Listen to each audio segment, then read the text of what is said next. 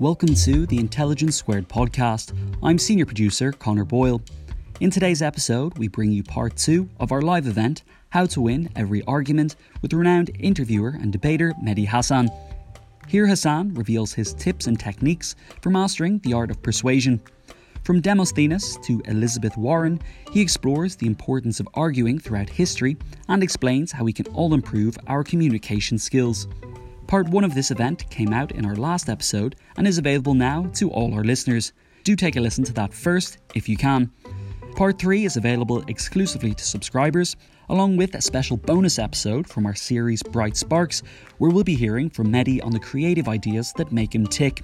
This event originally took place at Conway Hall on the 23rd of March 2023. Over to our host, columnist, author and broadcaster, Jonathan Friedland. A surprising tip in your book is that you say on homework, quantity, not quality. No. I say in the context of brainstorming. Oh, okay. Quantity, no. I say when you're sitting down to come up with an idea for a speech like that, like how do I come up with a speech like that? I try and give people insights into how do I construct speeches, how do I construct interviews, which I spend a lot of time on. What I say in the book is that if you go, I think it's Alex Osborne is the founder of brainstorming back in the 1950s, and he and his protégés came up with this idea that brainstorming is about quantity, not quality. The idea is to put as many ideas on the page, throw as many things against the wall, see what sticks. And if stuff comes out that's bad, no harm, no foul, put it in the bin, right? It doesn't cost you anything to come up with a bunch of crazy ideas. So I do the same thing when I do interview questions. I don't worry about quality to begin with. I put down on page everything that I could possibly ask the person in front of me, from the irrelevant to the irreverent. And then I go, all right, well, MSNBC are never going to let me ask this question. Oh, this one will get me fired. This one's slightly gratuitous. This is a bit unfair. This one I can't back up factually. And I get rid of the ones that, and then I refine it down. So when I talk about that in that sense, that's more the where do you start your brainstorming and research from? Yeah. Let's see a third example, because there's a whole series of questions that flow from this. It did, it went viral at the time. It got a lot of attention. You were interviewing the former National Security Advisor to Donald Trump, John Bolton. We talked about Iraq for a long time, but I wanted to talk about more than Iraq. So I brought up his support for regime change in Iran, and I wondered whether it was tied to the fact that he was giving paid speeches to a group of nutcases called the MEK, this kind of cult anti-Mullah group that's run by some weirdos, and that was the context for the questions. Okay, let's see this clip. We're over 15 minutes. 15 minutes is nearly up. Let me ask you this. How much of your antipathy towards Iran is to do with geopolitics? How much of it is to do with the fact that you've had a long association with a group called the MEK, which was once a terrorist group banned by the State Department while you worked there? You don't mention it in your book. I looked in your book, there's no mention of the MEK. I think you took tens of thousands of dollars for several speeches. Just wondering how much that influences your policy on Iran. You know that I took tens of thousands of dollars for speeches at liberal universities in the United States. This is really about as low as it gets. The fact is that Hillary Clinton, perhaps someone you support, took the MEK off the U.S. list of terrorist organizations. How about that? I speak what I believe. She took it off in 2012. You were speaking with them in 2010 when they were still a banned group. Yeah, no, look, that you're simply wrong on your facts on this. No, you were there in Paris in 2010 speaking at the MEK rally when they were still a banned terrorist group, according to the State Department. Nobody buys my opinion, and you can ignore that if you want. I'm very comfortable. I have never said anything other than what I believe. And we are now, sir, 20 minutes into this interview, which you said was for 15. I believe it's 15 minutes. I've got a timer going off in my ear, so...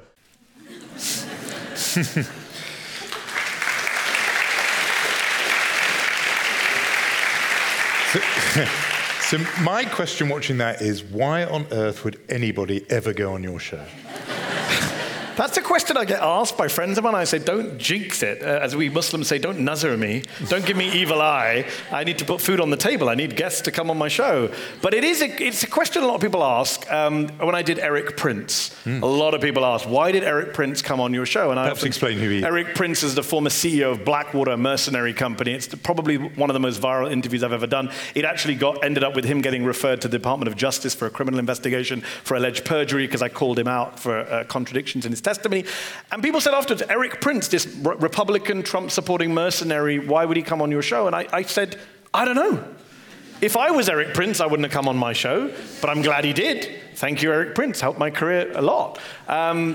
I don't know why people come on the show. There's a mixture of reasons. I can only speculate. Some people, like John Bolton, they just enjoy a row. Bolton's been debating since Yale University. They're very uber confident in their own abilities. And I respect that. It's good. Let's do it. I like people who want to have a good argument in good faith. Some people are ignorant. They don't do their homework.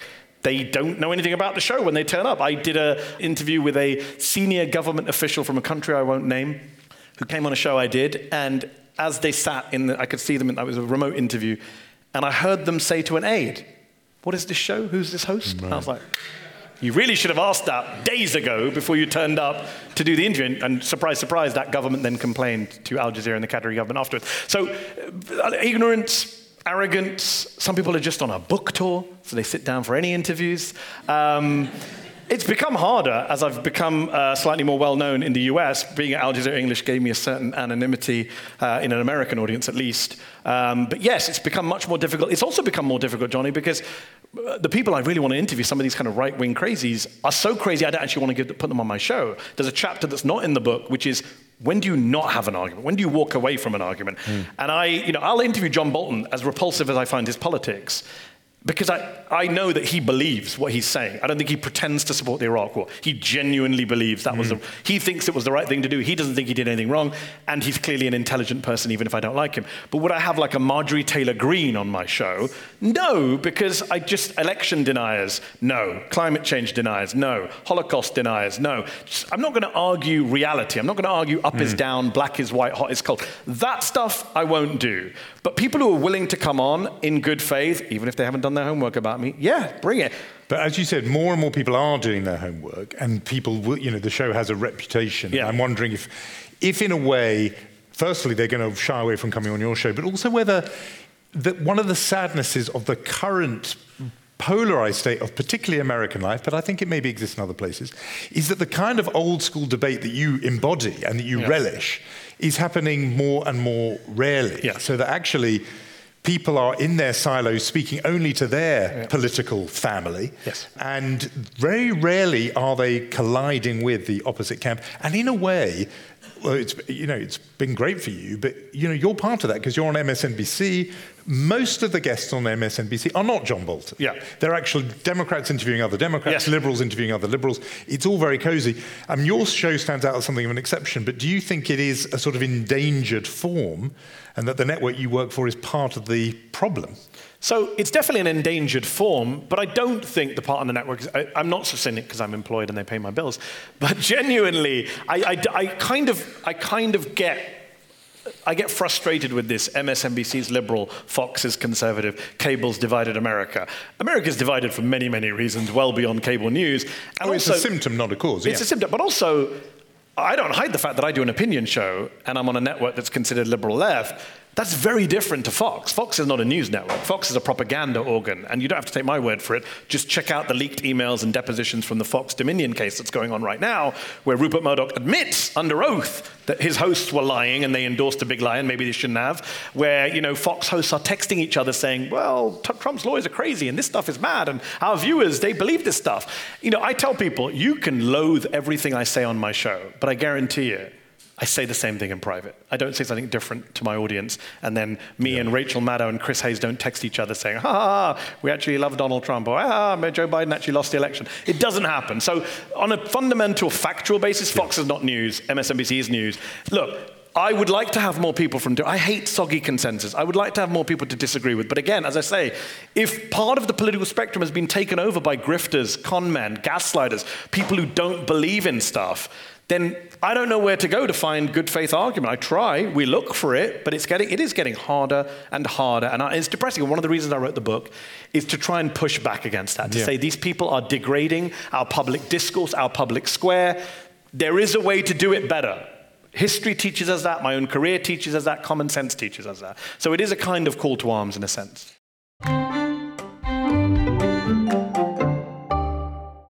Intelligence Squared is a tight-knit team doing big things, and it means we're always looking for tools that can help streamline managing tasks. That's why I want to talk to you for a minute about NetSuite. NetSuite provides cloud-based software to get things moving. Maybe your business has been humming, but you can feel things are falling behind a little bit. Or perhaps your team is getting snowed with manual tasks and closing those books is taking forever. If this sounds like you should know these three numbers. 37,000, 25, 1.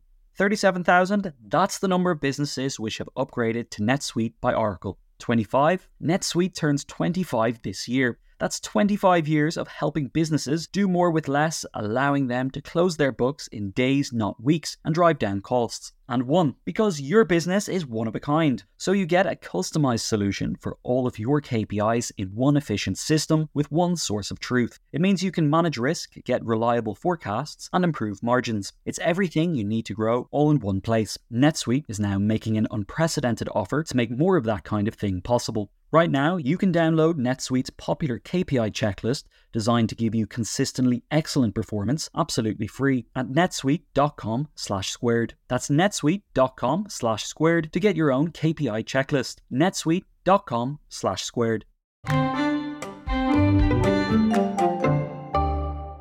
A lot of people, when they move countries, British people who then live abroad, say they never feel more British than when they are in the new country abroad, right? Interesting. And I'm wondering if, for you, that's happened in this very particular way, which is, it seems to me that what you're doing on American television is bringing the techniques that are actually quite normal of British political interviewing that Robin Day, much before your time, but Jeremy Paxman, John Humphreys, Andrew Neil, that's just what they do. Now, as you know, I lived in Washington a while, I worked there. There was an absence of that then too, and I can completely see why you're sort of revolutionary there. You shake things up because you're the first person they've had doing that. What is going on in American culture, do you think, that explains why they have this much less confrontational, more polite media than Britain, given the fact that actually people think of this country as being the country that is conflict averse and more polite. So what's that about? Yeah, it's something I've talked about for the last 8-9 years since I've been there. I talked about it on Seth Meyers' late night comedy show. I've talked about it wherever I could talk about it. People ask the same question. What's the difference with the British media and the US media? Look, I'm a big critic of the British press, as you know. There's many problems with our media. But when it comes to TV interviews, we do it better than the US and most other countries. I grew up watching Paxman, idolizing Paxman, loving what he did. And on the book tour in America, I brought up the Paxman story in front of multiple audiences and said, there was a guy on British TV, go on YouTube. He once asked our version of the Attorney General the same question 13 times, if you remember the famous 1994 Michael Howard interview that Paxman did. And eyes bulge there. They can never imagine an American interview doing that. Would just be seen as rude. Crossing a line. And it is interesting, the country that is the revolutionary country, the country that threw off the monarchy, threw off unbridled executive power, threw off British tradition, is now the country that's kind of suffocated by tradition, conventions, norms. And when you try and push against those, people get very upset. I do think it is a cultural thing as well, in that we're just ruder, aren't we? I mean, just to be honest, a bigger cultural shock for me than American television when I went there is just the basics of going to get groceries or going to the store. Like, I don't need to say have a nice day to everyone every day. I don't need to chat to the person on the metro. Like, I'm from the London Underground. You look down, person's being stabbed next to you, you carry on reading your Kindle. Like, that is where I think we're a bit more in your face. We're less concerned about kind of polite. It is a complete inversion in a way that people don't realize. When the president walks in the room, the press corps stand up in the US. And that's partly because he's the head of state, not just the head of government. But it's not just the president. Senators, Congress. Isn't it weird in America? They keep their titles forever. Just about to mention this. Just mind-boggling. Secretary Clinton, Mayor Giuliani. Mayor of what? Your back garden. You haven't been mayor for 15 years. But they just keep it like you keep dukes and lords. It's very, very odd. It's like their own aristocracy. Yeah. And I wish we could get rid of a lot of that, because that would help a lot with interviews. Also, I do think there's a separate problem which afflicts Britain and America, which is I try not to socialize too much with people in power. If you're hanging out with people and dining and wining and meeting with people in power, it's very hard then to do a tough interview with them the following morning. Yeah. You describe a moment in the book when you've been on Question Time, and the book is, you're not hesitant to blow your own trumpet in the book. You always tell us which clips went viral, how many how many retweets you get, etc. If you're not going to bang your own drum, who is? Who will? So in one of these moments, you say that David Dimbleby comes up to you after you've just astonished the audience with your brilliance, and he comes up to you and says, "How come you know so much?" He says, and he's really surprised to hear how much homework you've done. You tell him, and it just struck me that might be a kind of child of immigrants thing. That if you are David Dimbleby, if you're cool David Dimbleby, you just breeze onto Question Time. You don't need to do a ton of homework. But because you feel kind of born to it and entitled to it. But if you're called Mehdi Hasan, my word, you better be, to coin a phrase, twice as good as everyone else on that panel and do much more homework. And get half as much back, as the phrase goes. I think you're 100% right. That is a lot of it. And the chapters on doing your homework and preparation definitely flow from being the child of Indian immigrants and now being, my wife and I are both of Indian origin, and we do that to our kids too. My daughter will say, "I've got homework, but it's optional." There's no optional homework. You do it all tonight. No TV till the optional stuff's done. What do you mean optional? No, but the other kids aren't doing it. Doesn't matter. So we are very much of that school, and that comes from both of our parents. I think being over-prepared is partly the legacy of the kind of hard work of immigrants who are trying to fit in. It's also the legacy of being held to a different standard. There's a lot of white privilege involved with people on Question Time. I was with Baroness Varsi on Saturday in Bradford doing an event like this, and she and I were talking about how we both spent a lot of time on the footnotes of the book. I spent ages trying to get this right, still fingers and toes crossed that I covered everything, sourced everything, really wanted to get it right. And she made the point, I won't take the name, she named a conservative politician, a white man, whose book came out at the same time as hers, had no footnotes in it. Right. And she went over to him and she said, "That's what white privilege looks like." She had hundreds of footnotes. He didn't feel the need he had to cite anything because he's who he is. And he thought that would be authority enough. That would be authority enough. And Question Time, I think, with the great respect to David Dimbleby, retired man that he is, I think that's an approach. Who's this young, brown, outspoken kid, and how does he know more than the cabinet minister who's to my left? Because I did my homework. When I did Question Time, I would block out 2 to 3 days of the week. I would read everything. And the story in the book that I talk about, it was about something I knew nothing about. It was about the Sports Personality of the Year award. There was a big debate about why weren't there any women on the shortlist. And I'd gone through and checked how the Manchester Evening News had voted in that way. And, it pays off. There's great return when you put in the work. The return is there. And I tell that story because I want to show people that the return is there. It's worth doing the work, that it's a value add, and yes, to bang my own drum. Yeah, sure.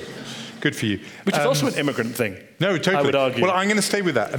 About being a Muslim in America. On the one hand, it's the land of religious faith, much more than here. It's the, houses of worship per 100 people, more than any other country in the industrialized world, on the one hand.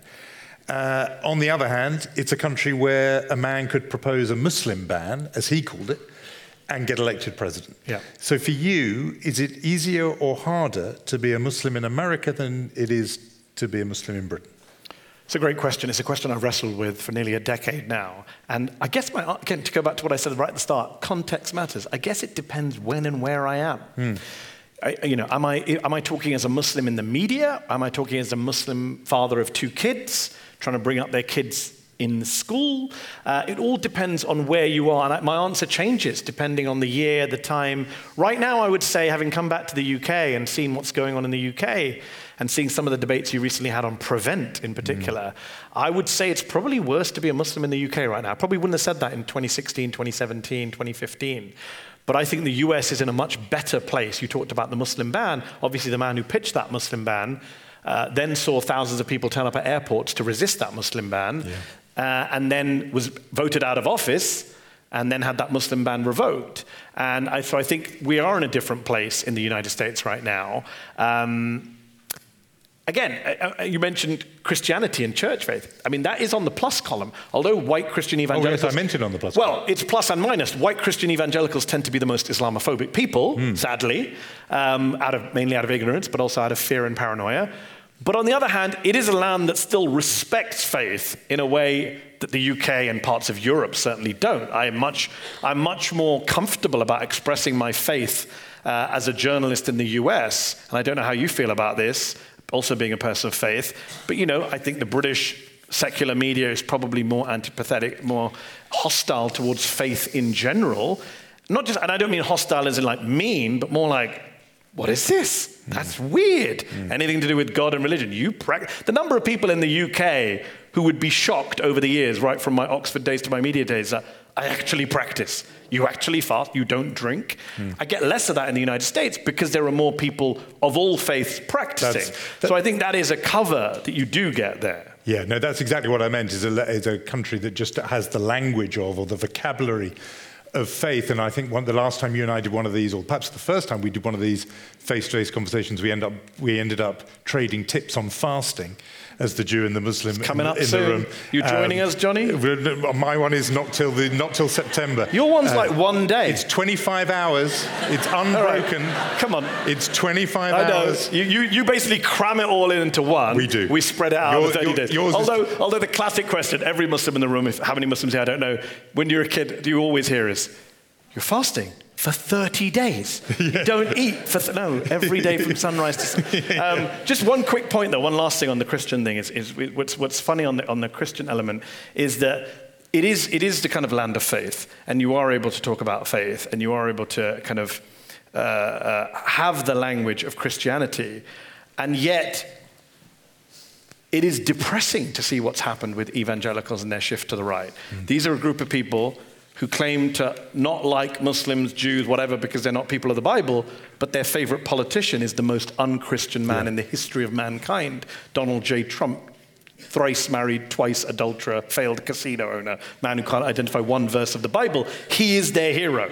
He is their golden calf. Yeah. So that is deeply depressing to see what's happened. They have this whole theological argument that he's like Cyrus. Yes, they say, a flawed man who's sent as the instrument of God. I live in a country where the craziest religious people aren't Muslims, which is a huge advantage. I can tell you, having lived in a country where Muslims, I'll be honest, with the greatest respect to my British Muslim brethren, we've done some crazy stuff in this country, and people in our community have done some crazy stuff. In the US, it's Muslims, forgive the phrase, hold my beer. It's our Christian cousins who are insurrecting at the Capitol. So I had Ilhan Omar on my show the other day, and she and I had a conversation about terrorism. It was two Muslims on primetime MSNBC talking about terrorism that wasn't Muslim terrorism. Right. That was a weird moment for me. Look through the looking glass. And were you urging the mainstream Christian community to denounce the phenomenon? I can't help but make that snarky point always. Yes. Very, very good.